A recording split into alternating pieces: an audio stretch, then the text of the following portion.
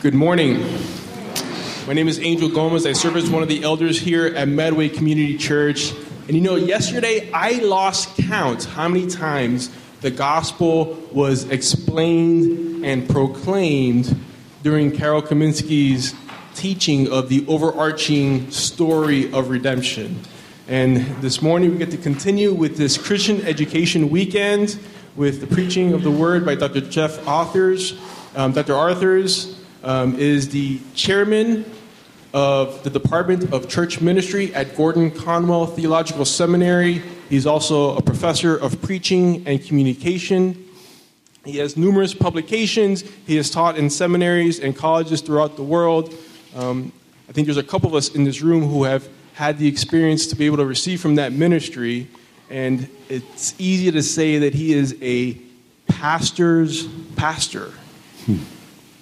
Now, this morning it struck me that although this is something that a lot of us have been looking forward to, the most important thing about what's about to happen is that, and it's really the same thing that happens every Sunday morning here, God's Word being preached from, the Word of the living God himself. And so would you help me welcome Dr. Jeff Arthurs as he brings it to us? Thanks, brother. Good morning to you. Thank you, Angel. Angel was my student was it last semester, Angel? And it was in a preaching class. So if you feel that Angel is a bad preacher, I apologize. If you feel he's a good preacher, it's just the Lord, and it's just his own hard work and natural gifting. But it's really neat to know and to find out that you're an elder at the church here. I'm an elder in my home church, North Shore Community Baptist, and I have a heart for that lay pastoral ministry. For many years, the motto of the city of Glasgow, Scotland, was, "Let Glasgow flourish by the preaching of the Word of God and the worship of His people." How's that for a motto for a city? Then during the Victorian era, 1860-something, it was shortened to a more secular form. And today, you can see this shortened motto. You're going to get me flying right? Yeah. The more secular motto is simply, "Let Glasgow flourish." It's written everywhere in Glasgow. It's over the doorway of City Hall. It's on buildings. It's inscribed on church bells. It's even on trash bins. But I say to you, may your church always flourish through the preaching of the Word of God and the worship of His people. May you flourish. May you not just slog along and get by and limp along, but may you grow numerically. May you grow in the fear of the Lord. May you grow together as a community. May you flourish through the preaching of the Word of God. Shall we pray? Heavenly Father, as we open your holy word, please meet with us now. Give us ears to hear.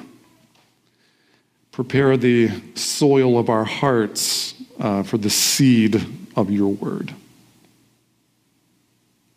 In Jesus' name, amen. 3 questions have become cliches in our culture. You hear them a lot. They have taken on a certain lightness. Who am I? Where did I come from? What's the third question? Yeah, what am I doing here? Where am I going? As I say, they're almost cliches in our culture. I guess the answer to the question are they're so complex and the answers are so shrouded in mystery and the unknown. Who am I? Where did I come from? Where am I going? That we kind of shrug at those questions. Most people lump those questions together with other questions like how many angels can dance on the head of a pin. They used to argue about those things back in the Middle Ages. What is the sound of one hand clapping? Who am I? Where did I come from? But behind those cliche questions is really something deeper, something that really haunts us. Embedded in those questions are, feelings like, does my life matter? Does it have any significance? Why get up every morning? Why am I here? What's the big deal? Now, Christians wrestle with those questions just like everybody. And Christians feel that we have some answers to those questions. That is to say, some answers have been revealed to us. God has told us who we are, where we're headed. And you might think of verses like this. For from him and to him and through him are all things. To him be the glory forever. Where did we come from? We came from him. We were created from the dust of the ground, breathed into us the breath of life. We came from him. We are not the result of an accident. As one philosopher says, the accidental collocation of atoms boom, boom, boom, bumping into each other, and whoop, here we are, billions of years later. We came from him. We are going to him. We were made for intimate communion, for fellowship, to live with him throughout the eternities. We are going to him. And who are we? We are worshipers. We are to give him glory and praise. Ephesians says we were created for the praise of his glory. Now, the reason I mention this, the reason I provide this introduction is because a number of you have just come through a conference on this big story. Where did we come from? Creation, fall, redemption. Where are we headed? The consummation of all things. So we want to continue with that theme and that thought. Why are we here? Where are we going? What's it all about? We are from him. We are going to him. All things exist through him to the praise of his glory. So maybe the best way to summarize, this final session here of this Christian education weekend where we're thinking about the big story, maybe the best way to summarize it is by saying we were made to worship him, to honor him. That's why we exist.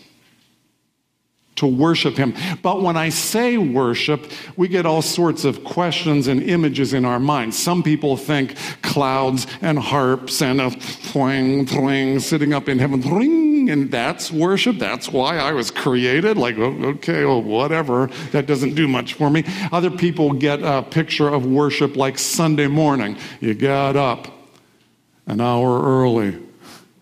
You come to church. You shake hands. You stand up, sit down, you do this. That's worship? Oh, boy. And if you get these kinds of images in your mind, like, oh, that's my existence, to worship him, oh, that's not so great. If these are the images you get, then we need a biblical understanding of worship, what it means, what your existence is all about. You were made to honor him, serve him, love him, worship him. And so we want to unpack that. The word worship is from the Old English word, and that's an exact pronunciation of the Old English word. It came, how language, evolves. Worthship, isn't that interesting? To ascribe worth, worthiness to something. Today we have worship. To ascribe value, to ascribe worth to something is the concept of worship. Interestingly, in the Book of Common Prayer, in the marriage ceremony, Church of England, Book of Common Prayer, the husband vows to the wife With my body I worship thee. Isn't that interesting? I will act, I will behave, I will possess this vessel in such a way as to worship in this broader sense, to declare your worth. You have value, I honor you. So worship is giving honor to something of value. We say she worships her children.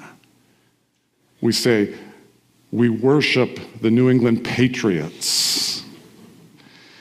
On Super Bowl Sunday, I went to a worship service. Trust me, it was a worship service as we watched what happened. I am not a New England fan. I hesitate to share that with you, but I was with a group of New England fans, and I saw adoration and glory and praise.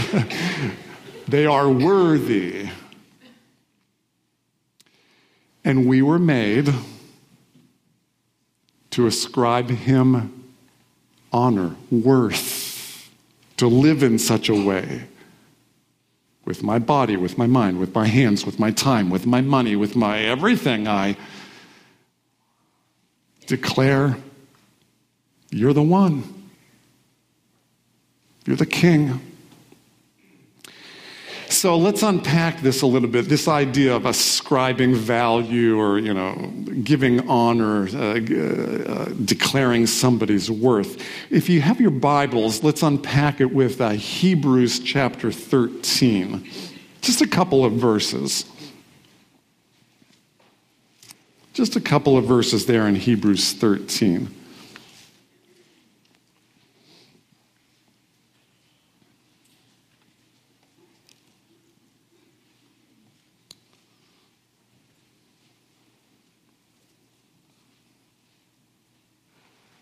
Hebrews chapter 13, verses 15 and 16. In the African American church, they say, when you found it, say amen. If you haven't found it yet, say, wait for me. Okay. Hebrews 13. Through him, then, let us continually offer up a sacrifice of praise to God. That is, the fruit of lips that acknowledge his name. Do not neglect to do good and to share what you have. For such sacrifices are pleasing to God.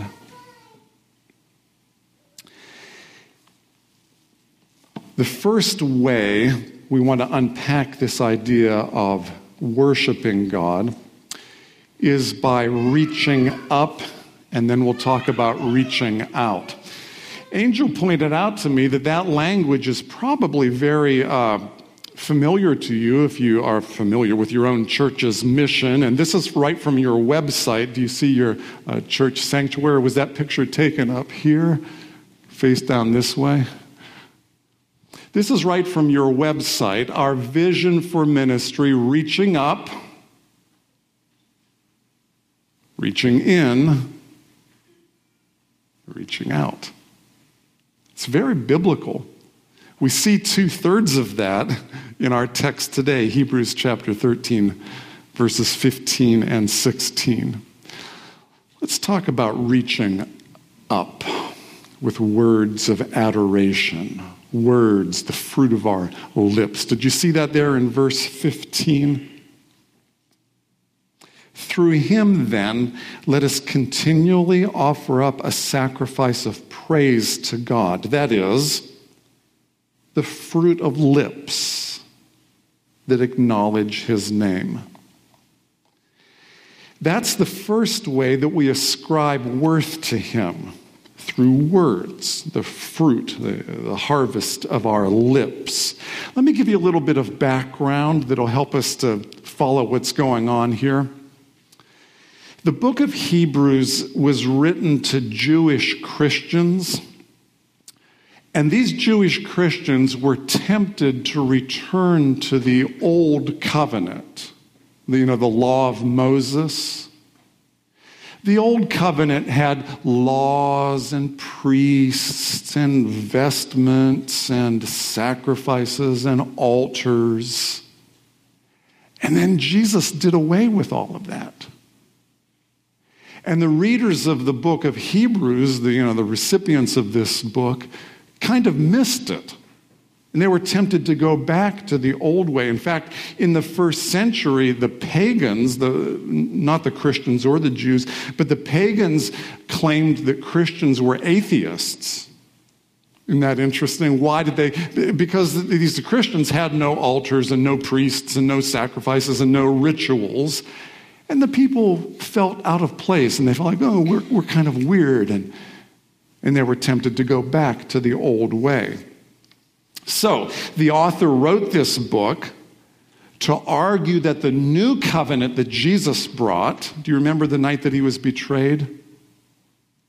This is a new covenant that I'm giving you. I am the sacrifice. The author wrote to argue that this new covenant is actually superior to the old covenant. He wrote and he said, we do have a high priest.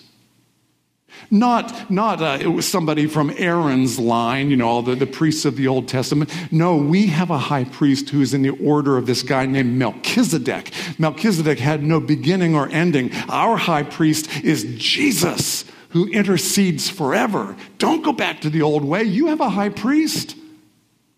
The author wrote and said, Jesus himself, once for all people, offered his own body, talk about a sacrifice, as a sacrifice for sins. And then one time for all, not yearly, not daily, not weekly, and all these sacrifices, and bring the animal up here and sacrifice and put it on the altar and burn it up and bring your grain offering and dump that out. And this priest was constantly working and working. And the author says, what we have is actually superior to that, because Jesus, when he had offered himself one time for all people, sat down.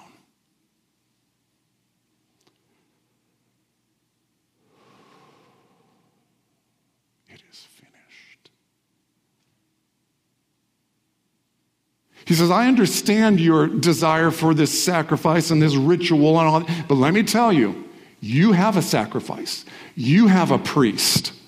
Not this daily thing over and over again. Those kinds of sacrifices can never take away sins. Jesus, one time for all, sat down. And the author of the book of Hebrews says, you do have a kind of sacrifice also. It's not an animal, not lambs and goats and turtle doves and all that. You do have a kind of sacrifice. Did you pick up that language in our text? Did you see that in verse 15? He uses his ritual kind of language in verse 15. Through him, then, let us continually offer up a sacrifice. Words. He's drawing the parallel. This is real worship that honors God. Words. The fruit of our lips. It's interesting. We don't tend to think of Sunday morning, stand up, just greet people. Hello, read this scripture, sing, Almighty fortress is our God. He says, you are offering something which is a sweet aroma to God. Well, that puts Sunday morning in a new light. That puts the fruit of our lips, our mere words, just puffs of air. Just puffs of air vibrating the atmosphere, causing sympathetic vibration in your inner ear. Well, that puts a new spin on mere words. In the Bible, singing is an act of worship. It is a sacrifice of praise. Psalm 95, singing to the Lord. Shouting is a way we praise God. Ezra chapter 3. Laughter, interesting, is a means of praising God. Psalm 126. Repenting, words of a broken heart, is a way we honor him with our words. Psalm 51. Interceding for one another, praying for one another is a way that it's a sacrifice of praise to God. Exodus 34. Lifting your hands, Psalm 134. Nonverbal communication. Playing a musical instrument can be worship unto God. 2 Chronicles chapter 5. Dancing, nonverbal communication before him. 2 Samuel chapter 6. Kneeling before him. Psalm 95. Fasting, not eating. Joel chapter 1, feasting, how about that? Zechariah chapter 14, declaring his worth in the assembly of the upright. Psalm 22, the fruit of our lips, verbal and nonverbal.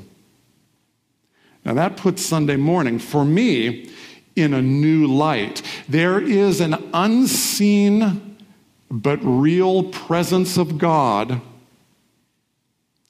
in the community of his people, and we are offering sacrifices, just like in the Old Testament with the animals and the sheep and the goats and everything. We are offering sacrifices through puffs of air that vibrate the atmosphere and cause sympathetic vibration in your inner ear.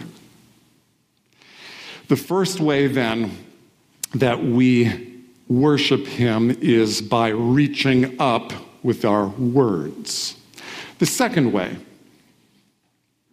reaching out. So we have a vertical and a horizontal aspect to our worship. Reaching out with acts of service. And you see that in verse 16.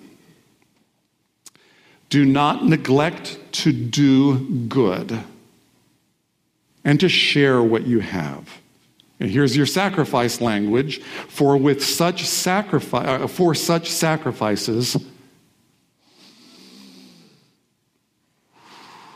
it's a sweet aroma. It's good. God likes it. Sacrificial language. Sharing money, sharing a kind word, opening your home, doing good is a kind of sacrifice to him. Let me show you this in the scripture. Look at Philippians. I have it written here for you. Philippians chapter 4. The Apostle Paul says, I have received from Epaphroditus.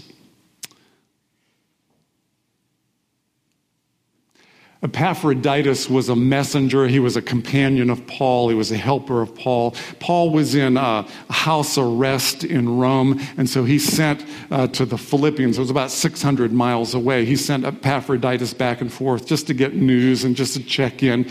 And he says, I have received from Epaphroditus the gifts that you have sent. Money. They sent him money. Look at the language. A fragrant offering, a sacrifice acceptable and pleasing to God. The Apostle Paul was under house arrest. He didn't have means to support himself. He couldn't, get out there and work, and he needed some money. And the Philippians, the church of Philippi, sent money, and the Apostle Paul says, that's an act of worship, and God likes it. Do you have that attitude when you give? That's what the Bible teaches. Let's broaden our understanding of worship beyond twang, twang, twang up in heaven. Or stand up, sit down, hello, hi, say the word. Colossians chapter 3. Slaves, in everything obey those who are your earthly masters, not only by way of eye service, as people pleasers, but with sincerity of heart, fearing the Lord. Whatever you do, work heartily as for the Lord and not for men. You are serving the Lord Christ. What kinds of things do you think the slaves did? Plowed the fields and mucked out the stables and dusted the whatnot shelf and prepared meals and took care of the kids and ran after the toddlers. And you are serving the Lord Christ. The word serving is connected to our words for worship.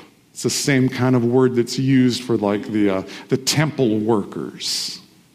Do you have that attitude when you balance the books and drive the van and design the structure, and you are serving the Lord Christ? Romans 15, evangelism has this same kind of language. God has made me, the apostle says, a minister, that's an interesting word, a minister of Christ, Jesus, to the Gentiles, in the priestly service of the gospel of God. So that the offering, you hear this sacrifice, this worship language, the offering of the Gentiles may be accepted, sanctified by the Holy Spirit. When you share the gospel, when you mention, I'd like to pray for you, when you declare a verbal witness, it is an act of worship unto God. And then finally, simply doing good deeds for the down and out, for the needy. You remember Matthew chapter 25, right? Whatever you did for the least of these, you did it for me. An act of worship. Fragrant, pleasing to God. So, caring for your parent who has Alzheimer's. Just sitting there with her in the facility. Is holding hands, just praying. She hardly even remembers your name. It's very, very painful for you. But you are serving the least of these. And the Lord Jesus says, you did it for me. It's nice. It's good. Perhaps you tutor somebody who's barely literate. This is a lot of trouble. Maybe the person has a different color skin. Maybe the person has an accent. Maybe the person is kind of uncomfortable in your presence. I mean, it takes you 45 minutes to drive to the community center where you do this weekly, and sometimes your student doesn't even show up, doesn't let you know ahead of time, but you faithfully give from your own wealth. And when you do that, I see Jesus nod. And he says, yeah, that's the kind of thing I did. Whatever you do for the least of these. I take that kind of personally.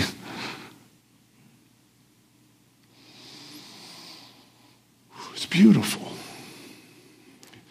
Here's a high school student who you look across the cafeteria and there's someone sitting alone, kind of a dorky kind of person. This person is awkward. They don't ever make eye contact. Somebody walks near him or her and they flinch. And the high school student goes and speaks to the dorky person. Next day, does it again. After a couple of days, you sit and eat with the outcast. And the other students roll their eyes and you become guilty by association. You become guilty of kindness. And I see Jesus nod. You are worshiping me. I receive your sacrifice. Whatever you did for the sick, whatever you did for the prisoner, whatever you did for the homeless, for the immigrant, for the illiterate, for the poor, for the blind, for the dork, for the addicted, for the aged, for the weak, for the deaf, the disabled, whatever you did for the least of these, I receive it as worship, a sacrifice of praise. So a number of years ago, I was visiting a friend in Hawaii who was a pastor there. We had a great time in Hawaii, and on Saturday night, my friend said to me, "Now, Jeff, we got to go to bed because we got to get up really early tomorrow. It's Sunday." He was a pastor, and before we even go to church, we need to go to the state correctional facility. It's way up on the mountain on one of the volcanoes. It'll take us over an hour to drive there. We've got to get up early, got to get back in time for church. And I said, in a whiny way, "Why do we have to do that? I'm on vacation." He said, "Well, we're going to go. I hold a Bible study there once a month, and tomorrow's the day, and I want you to come with me." And I said, "Well, do I have to go? Why do we have to do that?" And he said, "Well, we're going to go visit Jesus." And I said, "Okay."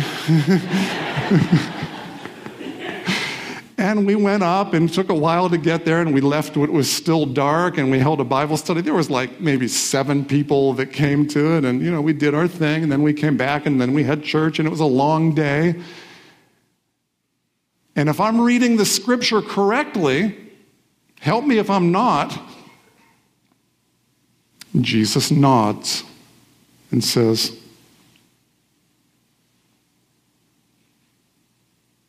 "That's a sacrifice of worship. You are declaring my worth by serving those I identify with." Well, I told that story just like I told it to you years later when I was preaching in Washington, D.C. And preached. We had a nice big meal Sunday afternoon after church. And then my friend David, who was an elder in the church, got a phone call, and it was kind of intense. You could kind of tell even from a distance. And he put the phone down and he said, "Jeff, we need to go." And I said, "Where are we going?" He said, "Well, a member of our church who's kind of 100% there, she has a leak in her basement apartment, and water's coming in through the wall, and it's in a closet, and it's getting her clothes wet. She doesn't know what to do, and she's panicky. Come on, let's go." So we went to her apartment, and it was a mess. So water's coming in, and we pulled all her stuff out of the closet and took it out to the parking lot. And the manager of the apartment came out, and "What's going on?" And he said, "Well, I'm not paying for that. I don't have any responsibility." And my friend David is an attorney, and he talked with him, and they had a little come to Jesus moment there at the parking lot. And it took like all afternoon, and her clothes were, and it was it was blistering hot. It was a muggy Washington, D.C. afternoon. And okay, we finally got back home, and our wives said, "Where have you guys been?" And David said, "We were helping Jesus clean up his basement."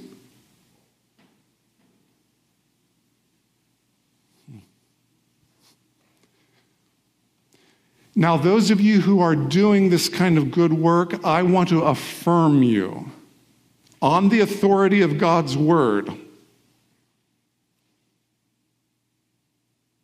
Yes, there's a there's a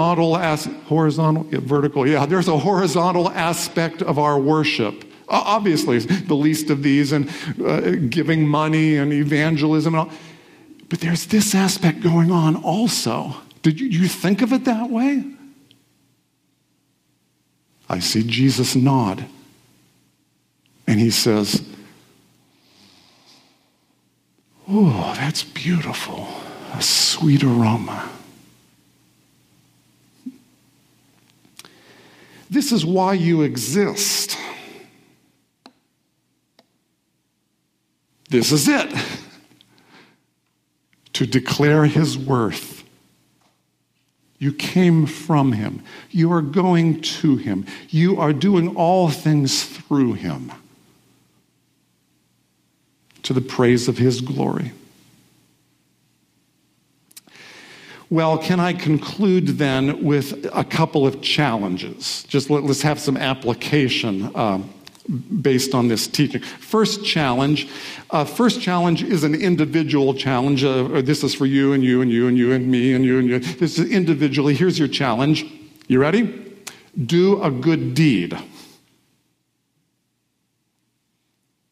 Help someone. Give money. Pray. Listen. Touch. Cry. Serve. Smile. Share. Reach out.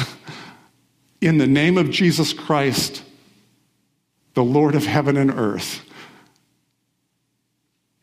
As I'm speaking, as I'm up here, teaching, explaining the Word of God, is God the Holy Spirit bringing to your mind something, some person, this is how the Lord works to build us up in our faith, to sanctify us, to push us on in Christ-likeness. One of the ways he works is through the teaching of the Word. Okay, what's he saying to you? Oh, yeah, I need to write that check for that. Do it. Oh, yeah, my sister-in-law asked me last week. Do it. In Jesus' name. There's your first challenge. As an act of worship, reach out, horizontal, to the praise of his glory. Second challenge, vertical. Here's your challenge. Sing. Sing. Lift up your voice. You say, well, I'm not a very good singer. It's all right. It's fine. Don't worry about it. Sing. A sweet sacrifice of praise, the fruit of your lips. It's just puffs of air, right? It's more than that. It's the equivalent of all that old priestly system in the Old Testament. A sacrifice of praise. Lift up your voice to sing to his glory and honor. The Father is seeking worshipers who reach out in acts of service, who reach up with words of praise. That is why you exist, to declare his worth. Through the name of Jesus Christ our Lord. Amen. Depths of mercy fall and cover me, washing all my shame. Thank you for joining us for today's message. Medway Community Church would love to welcome you as our guest one day soon. Our church family meets every Sunday morning for worship and also offers a wide variety of small group and ministry opportunities. To learn more, please visit us on the web at medwaycommunitychurch.org. We look forward to seeing you soon. Washing all my shame, grace and